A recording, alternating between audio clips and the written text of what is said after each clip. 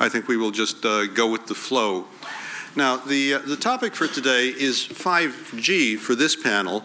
Recall that the topic for the conference, as you can see, is Rethinking Industrial Policy in the Digital Age, Challenges for Europe.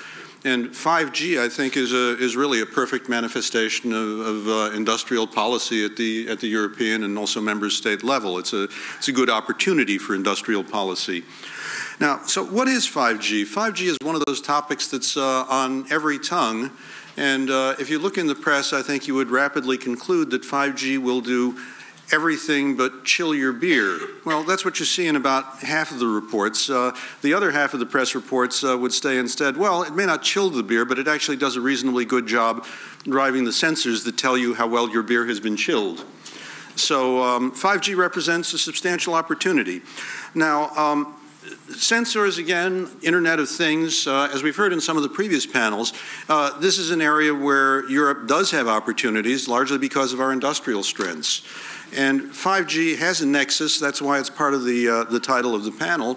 5G has the opportunity both to support very large numbers of devices and also to support, through network slicing, to support different qualities of service that may be needed for different applications, different use cases. Manufacturing, for example, in many instances might need low latency and high reliability. There's the opportunity to tailor the services towards specific application needs, and that's probably where the real opportunity lies. Connected vehicles, there are many places where 5G could have application. But the natural question is, where do we in Europe actually stand in regard to 5G? And in that sense, both, where do the network operators stand? Where do the manufacturers stand? What's our supply chain looking like? And especially, where do we stand in regard to public policy? 5G is not just another G. One of the big changes that it's likely to drive is a need for what's referred to as network densification, a substantial increase in the number of cell sites. And that has big economic implications. All of those cell sites have to be served, in most cases, with backhaul using fiber optics. It has to get there. That's another kind of broadband problem. And also it implies some things that telecoms experts normally don't like to deal with, like municipal permitting issues, and also the risk of health effects caused by mobile services, or so-called electromagnetic field issues, EMF. So there are a number of things that public policy has to address. Now, what we have from November is a European Electronic Communications Code that attempted both to establish more firmly when radio spectrum would be made available for the services, and also how some of these issues might be dealt with, and generally to make for a more friendly investment climate.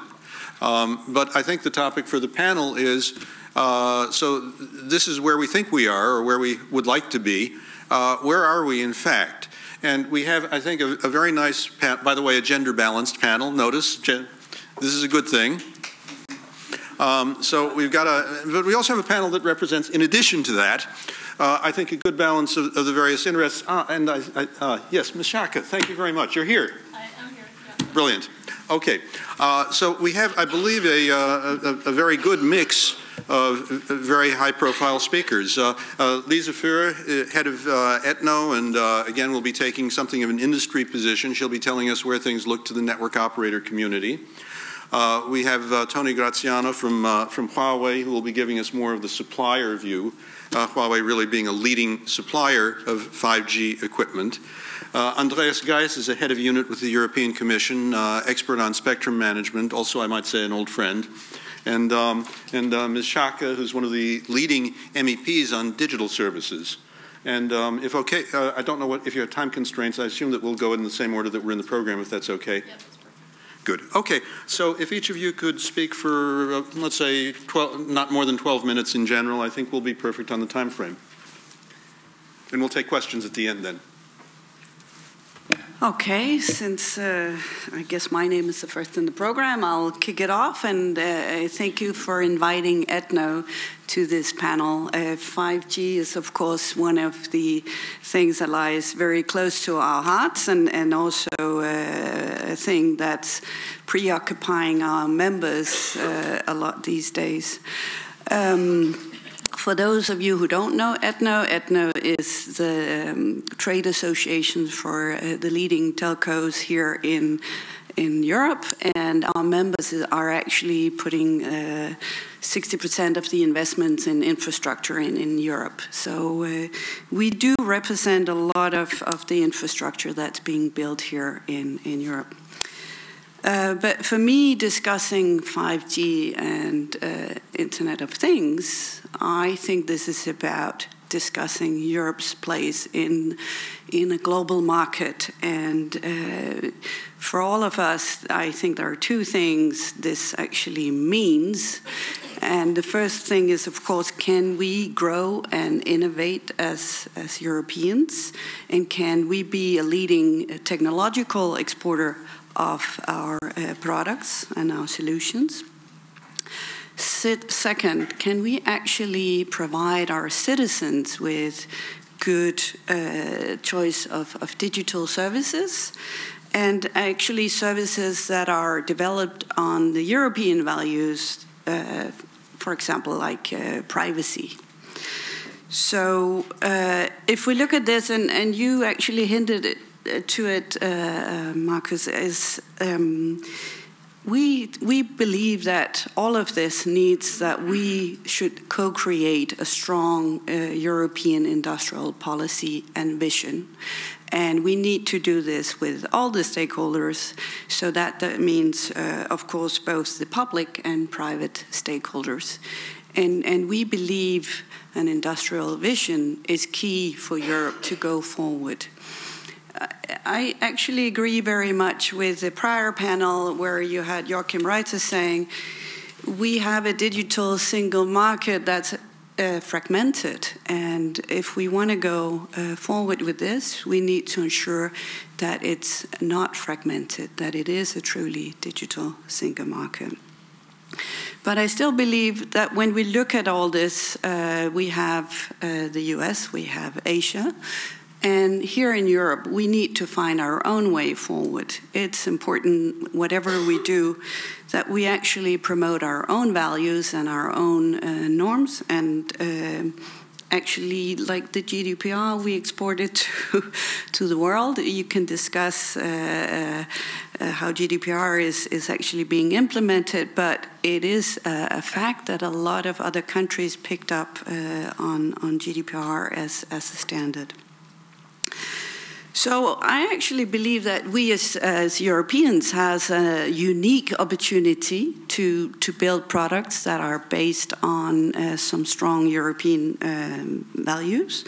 And this is, for me, privacy, that's a strong consumer protection, and also a lot of transparency of what's going on. And I think this is actually giving us a unique opportunity to develop sustainable products and actually also keep ensuring the trust from the users, because trust is another thing that's really under a lot of pressure these days, and trust is key for all of us, because if we don't trust our products, no one will use them. So if I see 5G leadership from the Ethno perspective, there are three main things I believe is key. And first of all, 5G networks is not only a mobile network. It's a smart, intelligent network that's actually converging fixed and mobile technologies. And therefore, going forward, we will need a huge investment both in fixed and mobile networks, and to make these come together in one smart network. And I believe this is the strength of 5G. It's exactly that we put intelligence in the network. Second, there is going to be a lot of virtualization and softwareization of the networks. And this will actually bring computing closer to the user. For example, we've been at the Mobile World Congress in Barcelona. We saw virtual reality glasses that were not as heavy as the usual ones, because you actually now bring the capability of the computing out to the core of the network. So it's actually going to be very, very useful for IoT, and this is where I think 5G is differing from 4G, because the networks will know what devices are on the network, and it will actually help us find the flaws in the system of if there is a device not working. It's easier to detect in a 5G network. And second, and equally important, 5G network is a platform where actually the telcos will co-create together with other industries. And to me, this is a key part of 5G, because we're creating a new ecosystem where the industry, other industries and telcos can work together with the telcos on 5G solutions. And here, the connected cars is a good example, or smart manufacturing. So if I'm to get back to your question on policy, I think it's important when we talk about 5G, we're not talking about networks as dumb pipes. That's for sure. This is so 90s to think like that. But technologically, actually 5G is the opposite, because we make the network smarter. And that actually requires that we have up-to-date service and data regulation. So this is going to be key in the way forward for 5G, that we have both service and data regulation that takes this into account. If we look at the investment, we actually have a 500 billion investment needed to achieve 5G. These are the numbers from the Commission itself. And 55% of this will be in fiber. We'll actually have 30% in radio access networks, and 15% will be in data proximity centers. So we will have a lot of investment that needs to be done. And why am I mentioning this? Because, as Markus also said, we had a code just been agreed last year. And from our point of view, that code needs to have a focus on investment. So investment is key if we want to accelerate the investments in all these networks. And now, because the code has been agreed and signed off, it's up to BEREC, that's looking into the guidelines that's coming out of the code, and the member states on how they can actually ensure that pro-investment is the main topic for this code. You also mentioned spectrum, and spectrum is of course also key for us. What we see right now is there are a lot of auctions going on before the code is implemented or transpositioned in the member states.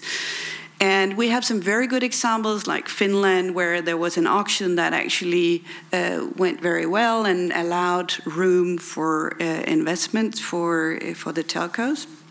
But we also have another one ongoing in Germany, where we know that investors are keeping a close eye on what's going on, because there are some of the requirements and also reservations of spectrum to other parties that might cause concerns for investors in this. And here I'd like to point out that the Commission actually started out with a very ambitious outset on spectrum, asking for 25 years spectrum. We ended up with 15 plus 5. So it didn't go as we hoped, but there was some good intentions. I think it's now important that the signals we sent to the markets is that we're taking 20 years and we do it in a way that has a focus on that 5G needs this 500 billion investment.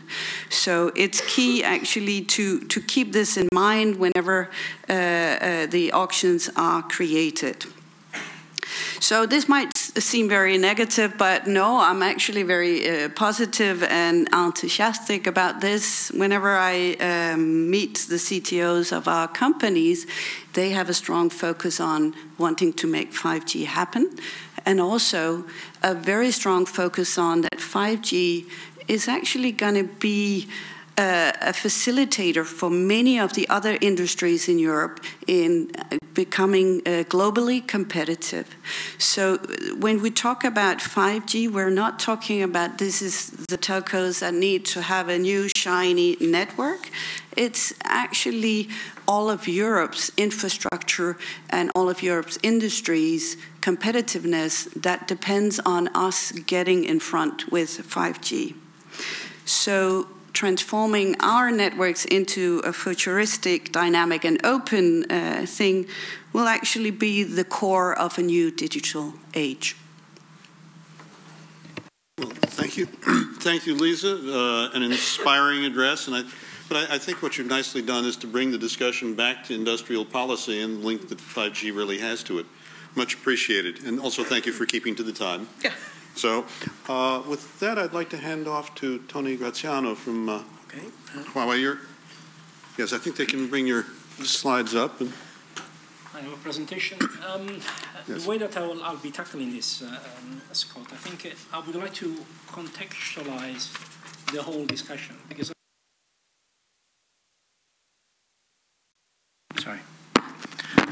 I would like to contextualize that discussion because I think when we talk about 5G, people fail to see exactly what we are talking about in terms of data usage, in terms of speed, in terms of frequency usage, in terms of energy efficiency, but also in terms of the use case. So I will be looking into that. Also, since I work for Huawei, I will be providing you some information as to what Huawei has been doing, but most importantly, how we plan to tackle 5G. I will spend a few words about the 5G progress in Europe, which I think it is important because there is quite a lot of discussion about how Europe is doing, and I think Europe is doing pretty well, and I will say more later on, and also last but not least, how the EU in general is ready for the deployment of 5G. So, okay, right. So, let's start from the services. I think this is quite important. Like I said, because we need to actually visualize exactly what 5G is going to bring. It's going to bring spectrum efficiency, an area which I think has been causing a problem for industry. It's going to be able to connect many more devices, not only in numbers, but also how clustered they are. It's also going to have a big impact on the environment in terms of reducing the energy consumption of telecom network, which it's by far the biggest expense from a telecom provider. And also it's going to increase the amount of data that obviously will be able to be transmitted. Now, in terms of usage, there are three key usage areas, and these are dictated predominantly by the characteristics that are required for those devices. There is going to be what we call it enhanced mobile broadband, and this is going to be what we call it the bread and butter of 5G, because they are the one that will be tackling predominantly the video transmission and all that. And I have a slide later on to show you that. The massive machine type communication, again, I think the main objective there is to make sure that they are able to handle the huge amount of devices being able to be connected at the same time. And last but not least, it's the ultra reliable and low latency. I think the word says it. It's obviously it's a type of devices that needs to be reliable, and also it needs to make sure that it has got a latency so that you can allow to do that kind of features that can be tackled on a live basis. And these are the three application areas where I think we will see all the devices being developed. What we are seeing currently now, or I think what we'll see certainly when 5G starts to be developed, we will see the enhanced mobile broadband. It's going to be the first wave. And also because currently the standard that we have on 5G only caters for that part of those usage area. And then later on, with the later release of other standard, which is going to be released, we expect March next year, then we will see the other equipment being coming to the market. Huawei. Again, what has Huawei been doing about this? Huawei is a technology provider. Obviously, we are a company, a global company. We are in the provision of telecommunication network, not only that, but also consumer devices and end-to-end business. We are a technology provider. And we have been working on 5G now since 2009. And we are the first one that, well, not the first one, but certainly our first prototype on 5G we developed back in 2012. And by the way, in 2018, last year, we were the first company that was able to provide an end-to-end system for 5G based on the Release 15 standards. Obviously, those results came because of our strong investment in R&D. Now, we have 11 R&D research centers globally, and I think the map shows you where they are. We have more than 300 top scientists who are devoted to developing 5G further, and also we have 8,000 engineers that are actually supporting that. And our involvement, apart from what we are doing, obviously from a company perspective, our involvement has also been seen in the fact that we have been actively cooperating in the International Foreign Consortium, because we are a strong believer of international standards. I believe ITU and, most importantly, 3GPP are the one that are driving this. We have also played and will continue to play, I hope, a part in the 5G PPP. This is the Europe-funded public-private partnership. And most importantly, we are part of the IMT 2020, which is an organization in China, but there are similar organizations in the US, Korea, and Japan. Now, in addition to all that we have done, obviously, one of the key areas that has also played a key role in our leadership in this has been the cooperation that we have established with a number of leading universities. And these are universities that are based globally. I think the slide gives you some of the names, but I can tell you that there are more than 200 universities. And we have developed more than 300 papers, obviously linked to furthering the 5G technology. Now, where are we in terms of 5G? As I mentioned already, one important aspect of 5G is obviously to make sure that there are international standards.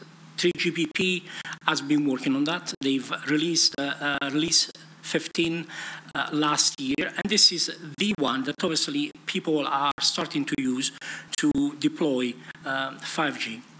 And as I said, the way that it has been developed is that we will see a first wave of eMBB devices out of the Release 15. Now, we expect Release 16 to be issued in March or first quarter next year. And after that, obviously, we will see a full deployment of what we call it the full range of devices possible from 5G. Now, what is the situation in the EU? This information, by the way, I've taken from the 5G Observatory. This is an observatory that has been established by the Commission to take stock of where we are in terms of 5G deployment in the EU. And as you can see from the slide, the EU is doing pretty well. You know, there are already 9 countries that have developed their own national 5G plan.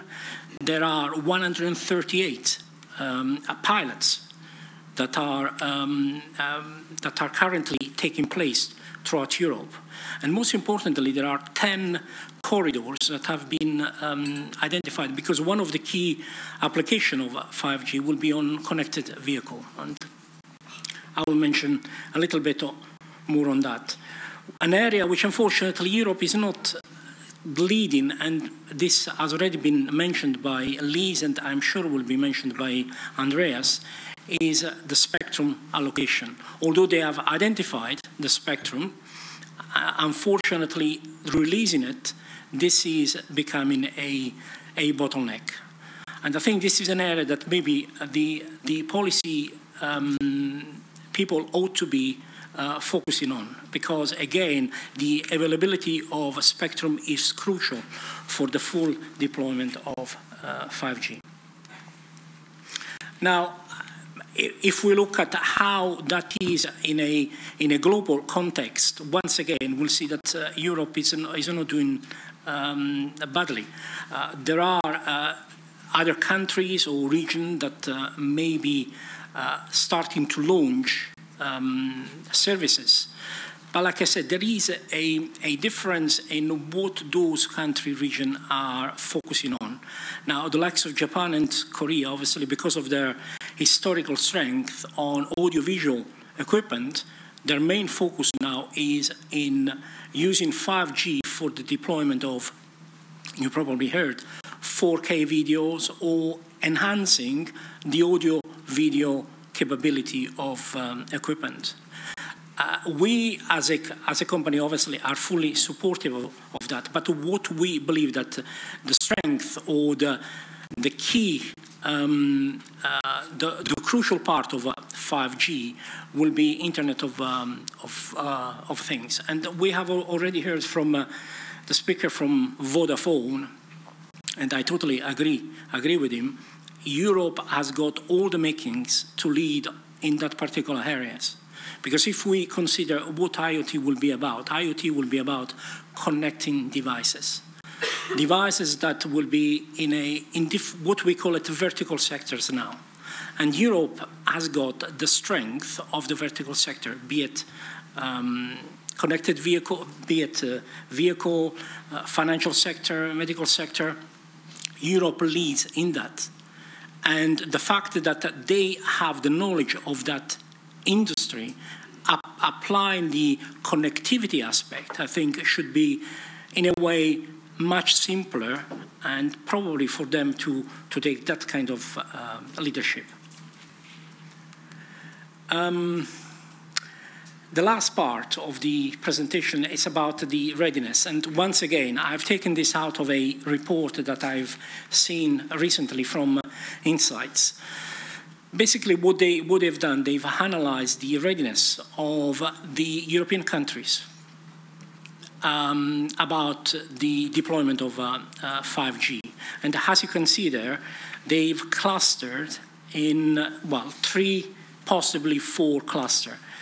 And I think the way that we are seeing it, obviously cluster 1, it's going to be the Nordic, Baltic country, well, Nordic countries, Central European country who are, without a doubt, leading currently the deployment of 5G. Then we have the second cluster, which is the Mediterranean, and then the third cluster, which is predominantly Eastern Europe countries. And the way that they've analyzed their readiness, there were 6 factors that they looked into, and within those 6 factors, there were 35 different aspects that obviously they used to categorize each country readiness. So they looked at infrastructure and technology, regulatory and policy aspects, the innovation landscape, the human capital, the country profile, in terms of GDP, in terms of readiness and last but not least, demand. And I think the top country, as far as I can remember, was Finland, followed closely by Sweden, and then obviously the other countries. Now, an important aspect that, again, I think I would like to once again mention, as far as we are concerned, and this was mentioned by the Vodafone speaker before me, but also Liz, is the spectrum allocation. Because I think in Europe, unfortunately, the way spectrum is allocated or is assigned, it's very much based on, well, from government perspective, is seen as a way of, addressing their budget deficit. This is mostly how it is approached in Europe. But if we look at other regions, Asia, there you will see that it's approached very much about what benefit we can gain out of the use of spectrum. And that has resulted in Asia being probably the leaders, certainly in broadband deployment. And obviously, they are playing a key role, obviously, for the 5G deployment. So really, this is an important policy area that Europe at the moment hasn't got it right yet. There are reasons, and I'm sure there are very good reasons for that. But I think if Europe really intends to lead, then I think they ought to be looking at this in a much more critical manner. Again, I think some of the key comments that obviously we would like to make on spectrum, because obviously spectrum, apart from being allocated, it's also critical to say how much of it can be used and how much of it it's close together. Because the availability of spectrum and the way that it is available has a major implication on the design of equipment. And by that, it has got an implication on the cost of the equipment. So there is an important part of the frequency that is the 700 megahertz frequency. That's a very attractive frequency. Why? Because it has got some particular capability in order that it can be used for long distances, but also it can be used for equipment indoors and outdoor. And the more we go up the frequency, I think the less, more critical it becomes what we call it, the environment around it. So that's why I think it's important that we have the right amount of frequency, but also in the right frequency place. And just to conclude and to some of the takeaways that I would like to maybe highlight is obviously the EU, as I've already mentioned before, has all the ingredients to lead on 5G. But the key to developing a recipe is obviously how you mix all those ingredients. And I think that will be crucial. As I mentioned, there are issues with regard to spectrum. There are issues maybe to other aspects with regard to the infrastructure. And I think the person from Vodafone, I know I keep mentioning it because he gave an excellent speech. You know, there are issues with regard to R&D and also with regard to the readiness of the EU with regard to the 5G adoption.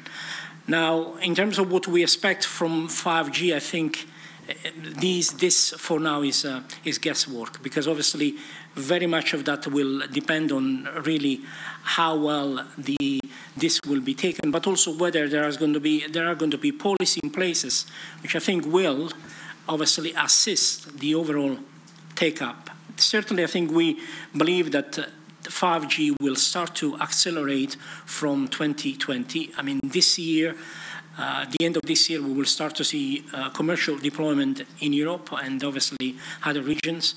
But like I said, there is going to be an acceleration of what we think by 2020. And that obviously will be reflected on how it will be taken up in West Europe and also Eastern Europe. In West Europe, we expect, again, this is a prediction, that more than 150 million devices will be connected by 2023. And obviously in East Europe, that number will be considerably less. And on that note, Scott, that's my contribution. Thank you very much for a really comprehensive overview. Just before I hand off to Andreas, I'd like to actually comment on a bit of this because it's an area that I've worked on. It's very much Andreas Geis's area at the Commission. There's some history here with these spectrum allocations. This really represents a second cycle of trying to take broadcast spectrum and reassign it for mobile services. The first one was in the so-called 800 megahertz band. And that one was a rather problematic process. There were standards, there was a decision put forward as to when the spectrum was supposed to be free to market. Hardly any of the member states were actually able to keep to the dates. Germany is the only one I can recall that actually was able to really free the spectrum on time. Everyone else ran late, some of them by as much as, I guess, 5 years or more. It was really a bad scene. The Commission has worked very hard, I know, to try to deal with these issues in the European Code. But I think at the moment we'll soon see how well that actually works on the delivery side. The other issue is a valid one where, in fact, I've done work for the Commission as well. This issue of spectrum pricing. You know, people know about spectrum auctions. If you read the press, usually the press will say the auction was successful because it raised a lot of money for the government. What people often forget is that's not at all the reason why the auctions exist. There was a very nice paper written by Ronald Coase in 1959, later Nobel Prize winner, that argued that the reason to do auctions is it was the best way to get allocative efficiency, to make sure that the spectrum wound up in the hands of whoever would value it most and was therefore likely to use it best. And I'm pretty sure that the Commission is very much on board with exactly these kind of issues. So I know you've worked very hard to get these things into the code. I think handing off to you, but I'm pretty sure you'll want to respond to those bits and tell me how you think things are playing out. Thank you, Scott, and good afternoon, ladies and gentlemen. It's a pleasure to be here today and to talk to you about 5G and of course, I'll be looking specifically at the spectrum topic since that's my area of expertise. I'd like to say a bit about the achievements that we have, a bit about the remaining gaps that I see, and also a little bit about IoT at the end. So that's sort of my take on things. We started out in the Commission quite early with setting an action plan for 5G back in 2016. And last year, at the end of last year, we also adopted the code, the Electronic Communications Code, which also has as an objective to ensure and facilitate investment into 5G. Of course, we think that our proposal that we made for the code was, of course, something where we were ambitious and we were trying to make proposals that would go further than what we ended up in the end, but that's just the way it is. I mean, we have to, of course, note that this is a discussion between the Commission, the Council, and the Parliament, and we came out where we are. So what we have done at the Commission level since then is that we have worked on those areas where we are able to harmonize things. And that is to identify, for example, the 5G pioneer bands, to set the technical conditions and to harmonize those technical conditions in the pioneer bands. And then it is, of course, something that we have to leave over to and hand over to the member states for the assignment procedures for the spectrum awards, which take place at the national level.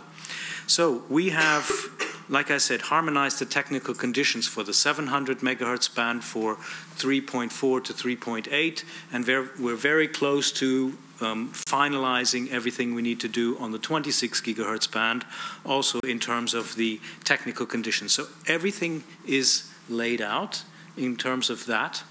We have in the code deadlines by when the member states shall allow use in these pioneer bands, which will be by the end of 2020.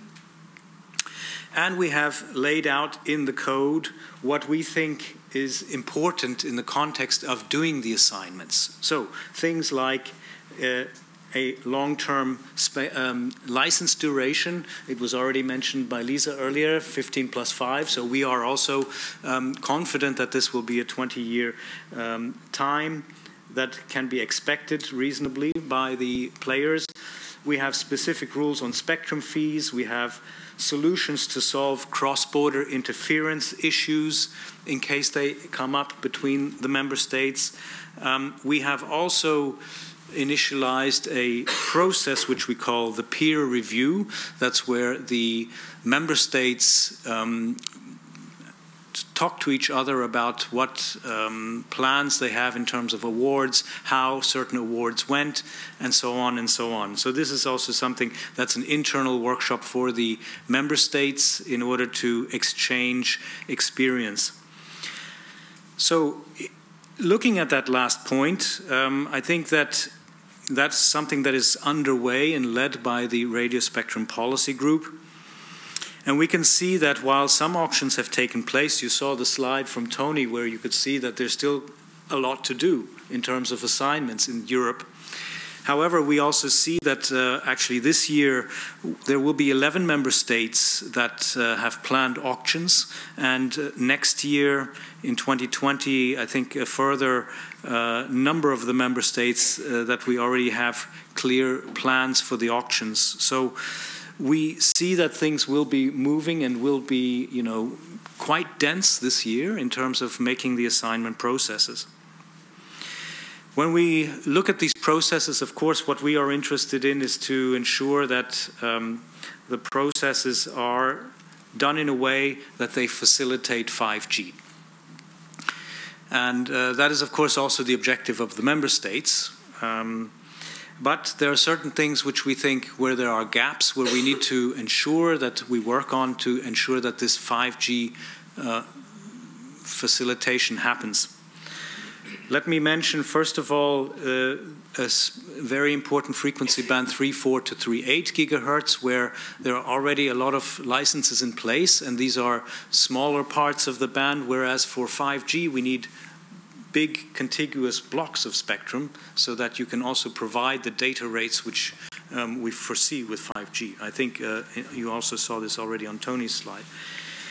Just to let you know that we have in January adopted an implementing decision in which we also make very clear that it's important to have this contiguous spectrum, preferably 80 to 100 megahertz of contiguous spectrum, so a spectrum block of that size, that gives the opportunity for the stakeholders to bid for that spectrum and then also to have it available for high data rates. The other thing that's important is wide area coverage and investment in networks. Now, of course, wide area coverage is important because what we want to do with 5G really goes to, where citizens live, work, and also travel. And therefore, we are working closely with the member states to ensure that the coverage is actually as wide as possible. Now, I think this has to be done in a very transparent way so that everyone understands, also the stakeholders when they go through the assignment processes, understands what are the coverage requirements, and they need to be very clear up front. If they're clear up front, if everything is transparent, they can be taken into account and factored into the auctions and the award processes. But on the other hand, this is very important in order to avoid the digital divide, so that we have 5G in the, let's say, cities, and then again, the rural areas are lagging behind in terms of 5G connectivity and all the possibilities that we hear that you might have in agriculture and what have you, also in rural areas. So we want to ensure that this wide coverage is there. Of course, we also want to ensure investments in networks. And I've very carefully listened to what others have said about the worries they have about national processes which lead to high prices. And certainly that's also something that worries us. We want to avoid these high prices because whatever flows into, let's say, auctions and the bids being made is money that's missing in terms of investment and rollout of the 5G network as such. Now, member states will tell you, yes, of course, everybody's free to bid what they want to bid in an auction, right? So why are you looking at us? It's basically you guys who are bidding, right? But, I mean, I think that's only half of the story. It's also about the conditions that you make in an auction. And I think it's very important that certain conditions are there which avoid, let's say, bids going through the roof. So what is important there is things like, setting reserve prices at the right level, things like avoiding artificial scarcity of spectrum. So we have some countries where there's still parts of the spectrum being used by military services instead of being auctioned. And that creates artificial scarcity. Also, as I said earlier, it's important that there is high transparency upfront about what the conditions also for coverage are, so that this can be factored into whatever the bids are done. So I think these are important elements which need to be considered, and which certainly we will also be working together with the member states to see that these are taken into account. So let me just dwell on one other issue that I think is important in the context of 5G, and that is a consistent approach to EMF limits. Now, there's been quite some discussion about EMF lately. Certainly, we see the recommendations which are in place, which are also being made by the International Commission of Non-Ionizing Radiation Protection. What a name. In short, it's called ICNIRP. And these are limits which are for the exposure to EMF. These are limits that we've also put into a recommendation, and we think these are the ones that are actually shown to be the right limits. So we've seen that if the EMF limits are set at a stricter level than what is recommended by the international scientists, then this might lead to severe constraints in terms of the data speeds and the volumes that you can achieve with both 5G or 4G or whatever. And that is something that is worrying. So we think that it's important that all accept these limits and also apply them consistently. Also, we have done a study recently on using millimeter waves for 5G deployment. I'm pretty sure, Scott, you'll know about that one since you were involved. And also in that study, it says that public exposure to EMF is typically not linearly correlated with the number of base stations. So if you have more small cells rolling out, it doesn't mean that the EMF limits go up in the same direction. In fact, by making more small cells, you are decreasing in a way the need for high power, high tower base stations, which actually create a larger problem if you're close by in terms of EMF. So these are, I think, important elements, and we are also working as the Commission, as a follow-up to the code on the small cells initiative. So we also want to work towards an easy rollout of small cells in certain cases, and that's what we are working on. We have a current public consultation on this to get input, and based on that we will be working on an implementing act in order to exempt certain types of small cells from individual town planning permits. So my last point that I want to make today is just on IoT, on Internet of Things. There's also here, I think, a lot of opportunities, as we've heard, and also in terms of spectrum, we have a number of opportunities in place. And you can use 5G or for Internet of Things. So there are opportunities with technologies called GSM IoT, narrowband IoT, LTE machine type communications. These are all sort of standards which are part of the, let's say, spectrum where there are individual rights of use for the operators. So these are one way to access. However, it's also I just wanted to make you aware that there are also other opportunities around for these types of IoT devices, and that is we have harmonized spectrum for short-range devices, which are license exempt, so generally authorized. You can just use the spectrum. You don't have to pay for anything. Of course, you have to share it with everybody else as well, but that's then the trade-off that you have. And we also have a new decision which we've taken in October last year about networked short-range devices, which are basically data networks which can use certain frequencies in a light licensing regime. Again, this is access to spectrum, which doesn't mean that you have to go through an auction in order to get access. And this is something that's interesting for especially SMEs, which may not have the, let's say, financial capabilities to get individual rights of use, but they also want to start up networks and become part of the IoT. So I'll stop there, but I'll be happy to answer questions later when we get into the discussion. Thank you. Thank you very much for very comprehensive remarks. And with that, I'd like to turn over without hesitation to MEP Schaake. Very glad you can be with us today. Thank you very much. It's a pleasure to be here. And I think a lot has been said, if not everything. And there's also not so much time for questions left. So I want to make sure that there will be at the end. So I'll try to be short. I think it is very clear from everything that's been said that there's an enormous promise and expectation coming with the rollout of the 5th generation spectrum and the technologies that can be connected, the new kinds of infrastructure that can be built. But it's also clear that the potential impact on people's lives will be profound, and I think that that is something that we should clearly keep in mind. It's therefore also not surprising that there's quite a few strategic considerations involved, and I think it's absolutely necessary, as Lisa also pointed out, to take a global perspective and to look at the broad ecosystem of different elements that are going to be necessary for Europe to do the right thing and to develop its own governance and enabling kind of model that will allow for proper rollout of 5G.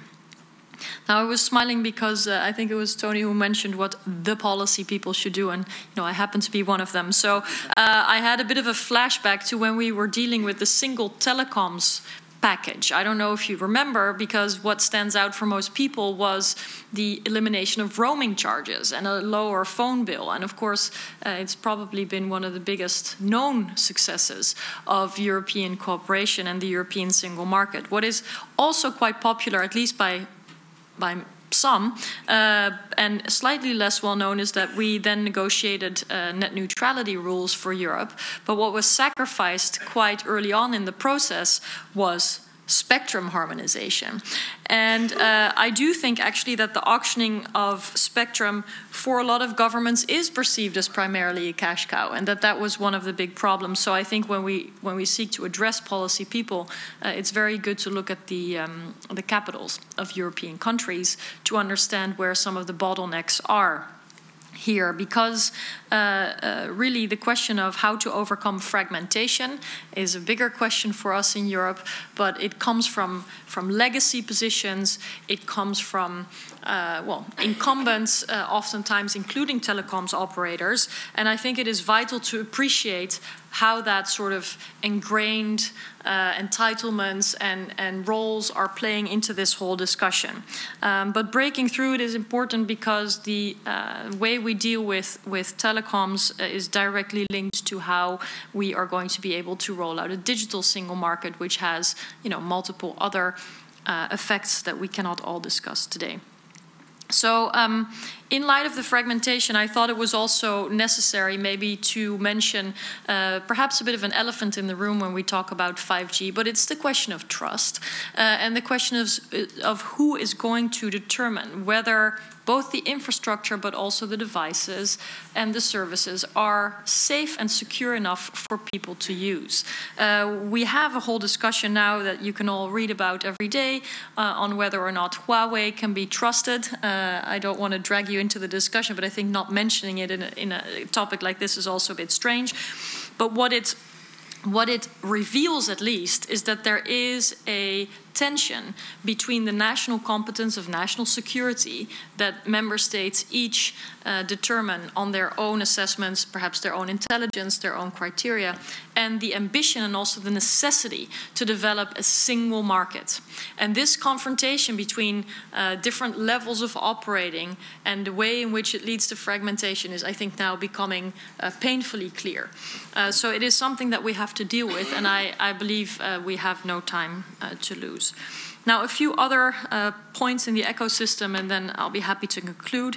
As I mentioned, 5G and the next generation of technologies more broadly will impact many, many parts of people's lives, and therefore trust is very important. And the question of how Europe wants to develop a governance system and really bake its values, the rule of law, rights protection, and a good individual security for users into this is crucial.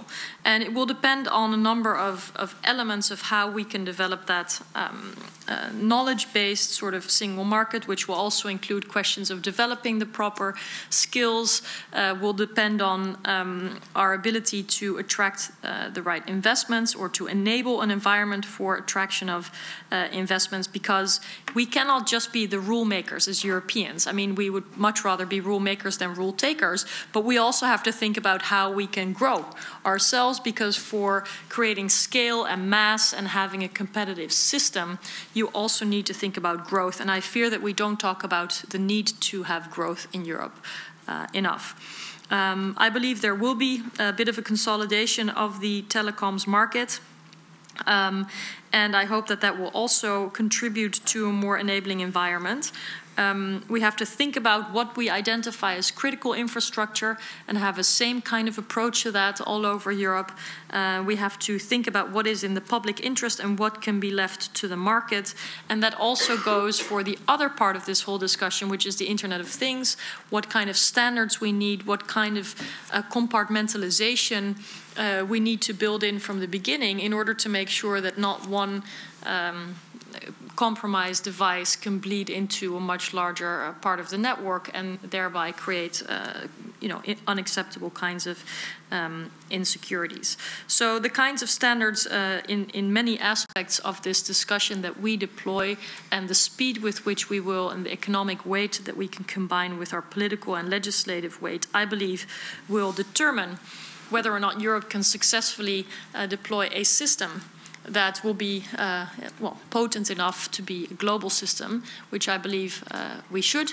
And so I hope we can talk more about what that looks like and about what your questions are in this regard. Thank you very much for those very cogent remarks, which actually fit not only well to this panel, but also to the tenor of the whole day, which is really about industrial policy for Europe. So with that, I think we can take about 15 minutes for questions, and I would welcome questions. Let's take about 4 questions at a time, and then let the panelists go through them. That may or may not burn all the time we have. We'll see. Please try not to make long statements, make concise questions. Could I have some questions, please? Oh, no, I'm not seeing hands. We've stunned you. Please.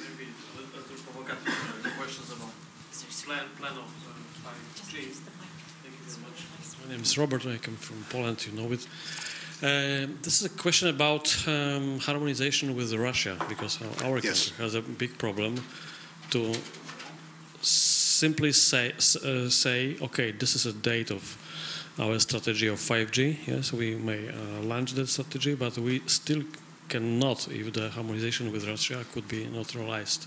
And this is a question about the 800 megahertz, not about 5G, but unfortunately, in our country and Romania, we have the same problem. If we don't harmonize 800, the 5G could be complicated. Yes, and there's a question if you see this or your idea, something like that. Yes, thank you very much. Well, I recall that you had historic issues in Poland with the 800 band, and I guess you're worried about the 700 band coming up now as well, for the same kind of reasons. Yes, your country, by the way, has also done a lot of work on EMF. I know your ministry in particular really published about the different standards. Many of the Eastern European countries, also Brussels, also Italy, have much more restrictive EMF levels. Sorry, thank you. Had much more restrictive EMF levels than the ICNIRP standards call for. So, yeah, I don't know if you want to say anything about that, but it's an issue, right? It's good that you think about it. Okay, good. Next question. Yes, please. Yes, please. Please identify yourself. I'm Thomas Jørgensen from the European University Association. It's not directly a 5G related question, but more, I mean, since this has been such a focus in the whole issue about security policies and tech, that what you were saying about thinking security policy into this, when we look at industrial strategy widely, and we have this big innovation leg. I mean, if you see the French-German manifesto, massive investments in innovation, and we have these transversal technologies where things like dual use become an issue. How are we? Do we need to handle that together? I know many of our members at universities have their own policies. Who do we collaborate with? What are the red flags if, let's say, this researcher turns out to come from the People's Liberation Army and things like that? But how are we going to handle that practically? Yeah, I think that's a timely question, too, at a time when, for example, the United States Department of Commerce is looking at new rules for foreign direct investment, for export controls, and also for visas in areas like artificial intelligence and roboticization. So I think you raise a key question. Do we have one more? Otherwise, I'll hand off to the panel and let them work through these. Okay. Why don't we take these in opposite sequence from how we did this? So I'll start with Ms. Schaake. Thank you. Let me focus on the whole question about security standards, how we should deal with it, dual use, and other kinds of sensitivities when it comes to attracting investment and whatnot. Because this is an area that I've worked on for a while, both in a longer perspective like dual use regulation, which we in the Parliament, I believe, have found a very good solution, suggesting that we should, for example, screen the export of surveillance technologies to dictatorships to avoid human rights violations with EU-made technology, but that the member state governments, again, because of their national security sensitivities and perhaps some other considerations, have not come to a position yet. And I think we're losing precious time. We started working on this about 8 years ago, and imagine if we would have been the ones who have set the standard then. Now we see that the US is potentially going to move faster than we are here, and it's something I didn't hope to see, and I still hope we won't see. There is a bit more progress being made on foreign direct investment screening when it comes to investments in critical technologies. And I think that that begins to address the question of more coordination and more harmonized operating in the European Union. But I see no problem why there could not be, or I don't see why there could not be ad hoc cooperation. So let's take the Huawei case as an example, but maybe also other technologies that we are rolling out. Why not have an ad hoc committee of experts on behalf of all the member states, doing the testing, coming up with a result, and then that being adopted for everybody? Because frankly, this whole picture of one country doing nothing, the other country doing an assessment and saying we can mitigate, another country is saying here's the red carpet and we welcome your headquarters, it doesn't send a strong enough message to the rest of the world. It's also not principled enough, because I actually believe it's a bit disproportionate how much focus there is now on Huawei versus how little focus there is on potential vulnerabilities in other technologies. So if we take such an approach of screening, which I think is very smart, it better be principled and across one benchmark, no matter whether it's Chinese-made technology or whatever, Dutch-made, no, not Dutch, okay, we're not importing, Tunisian-made technology for all I care. The point is we should be principled and have clear criteria and not be fragmented, because it really doesn't help our potential power. I think I'll leave it at that. It's a very lovely remark. Actually, when Mr. Reiter from Vodafone was giving a keynote address at lunch, he also was talking about the need for coherent, consistent security standards for network gear across the Union. It does make enormous sense. Okay, with that, continuing with the reverse sequence, so over to you, Andreas. Thank you. Yes, so I'll take the other question then about 800, 700 megahertz in Russia. So I think certainly we've identified this issue, and we have been in contact with Poland, but also with other member states who have a border along the eastern, with eastern third countries, where it's not only Russia, but actually a number of other countries as well. And I think one of the main background issues that you have to understand is that we have, of course, made the 800 and now the 700 megahertz band available, and said we would make that available for 5G and move broadcasting out of these bands. So we have the clarity there. In Russia, the situation is that President Putin made a decree some years ago saying that the broadcasters should remain and have access to the 700 megahertz band, that they're basically protected in this band. So we have a political decision which has not been changed since, and I think the people also in Russia on the technical level are sort of waiting for some sort of signals as to how to move forward on this, because they also see the pressures on 5G, they also hear it from their mobile operators and so on.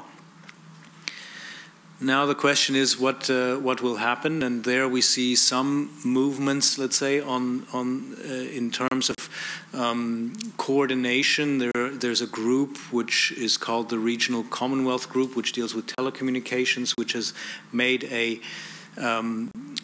statement. This one is led by Russia, that they are looking at how to best move the broadcasting services out of the 700 megahertz band, and by doing so it avoids the problems that we have, at least parts of the problem in terms of the cross-border coordination. So while we don't have a date, I think we're moving in the right direction, and it's of course still something that we need to look at in order, and it's very important, I'm very clear on that, for those member states bordering those third countries, that they are able to introduce the new 5G services on the whole of their territory. Maybe just to unwrap that discussion a little for people. Essentially, if you have broadcasting services in a given country, it tends to be done at high power and from high towers. Trying to do mobile services in close proximity to the border, then that tends to be subject to problematic interference. That's what the issue is. Earlier, Andreas was talking about more clarity for cross-border interference within the EU and with closely associated countries. Doesn't help us so much when we're talking about Russia or also North Africa, because signal travels well over water. Okay, over to you, Tony. Yeah, thanks.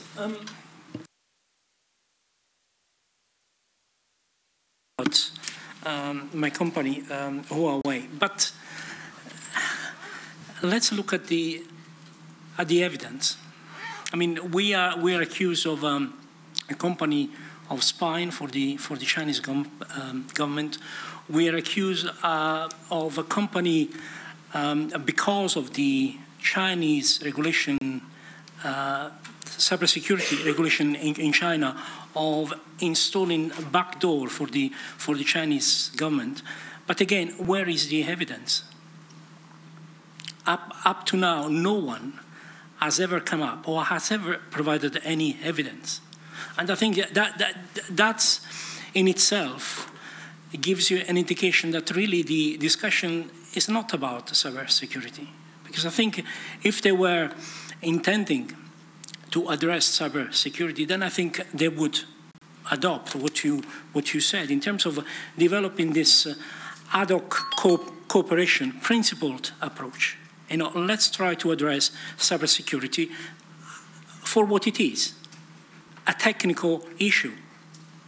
Now, the way that we as a company have been brought into this is not because we are not secure or maybe not secure enough as other companies. It's simply because they are using us as a company, as a political football. And we are the one that is obviously happen to be a company of Chinese parentage that is operating in outside of China. Well, but maybe. But I mean, 2000 and. But what's the evidence there? What kind of evidence is there? If I may, I mean, look, I think the question of evidence is one, but the other is also a process of constant verification. I mean, you don't have to be Chinese to invite suspicions. We've had, Volkswagen software problems on our own soil, and I think better testing and more concern about that would have been great. Yes. And I think there is plenty of reason to be worried about the willingness of the Chinese state to use whichever means it can to advance its own strategic and security interests. And I think it's understandable why people are concerned, but it's also understandable that a company like Huawei, but also other companies, would want to have mechanisms that are predictable and that create benchmarks across the board that can be used and verified over and over again. I think that's reasonable, but I also think that the concerns don't come out of thin air.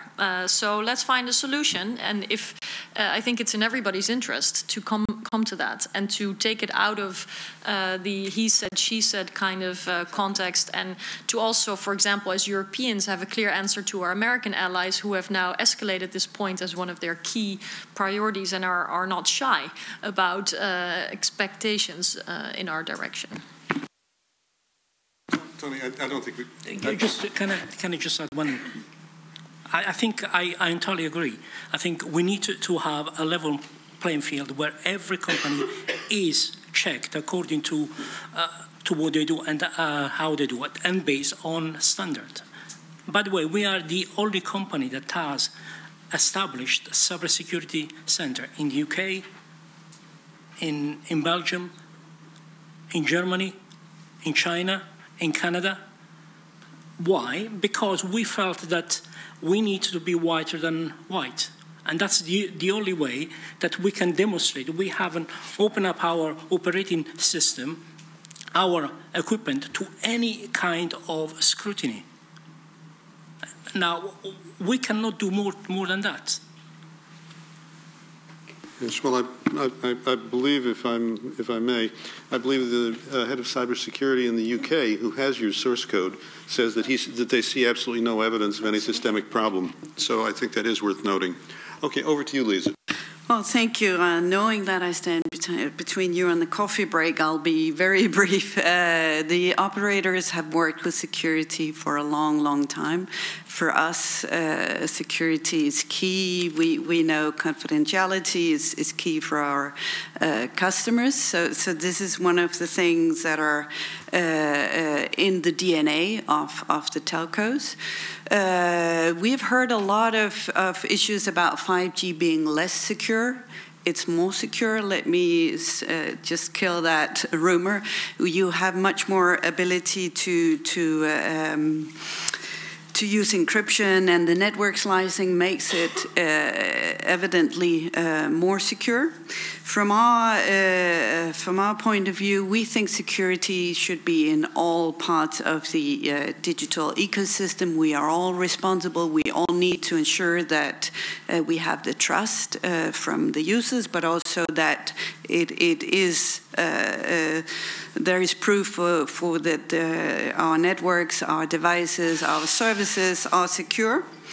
And so from our side, we're also strong believers in security by design. So we actually are very much in agree with you, Jacques. It's a matter of creating a principle of security for all. And with that, since we're right on time, or well, maybe a couple of minutes over, I think this would be a good time to end the panel.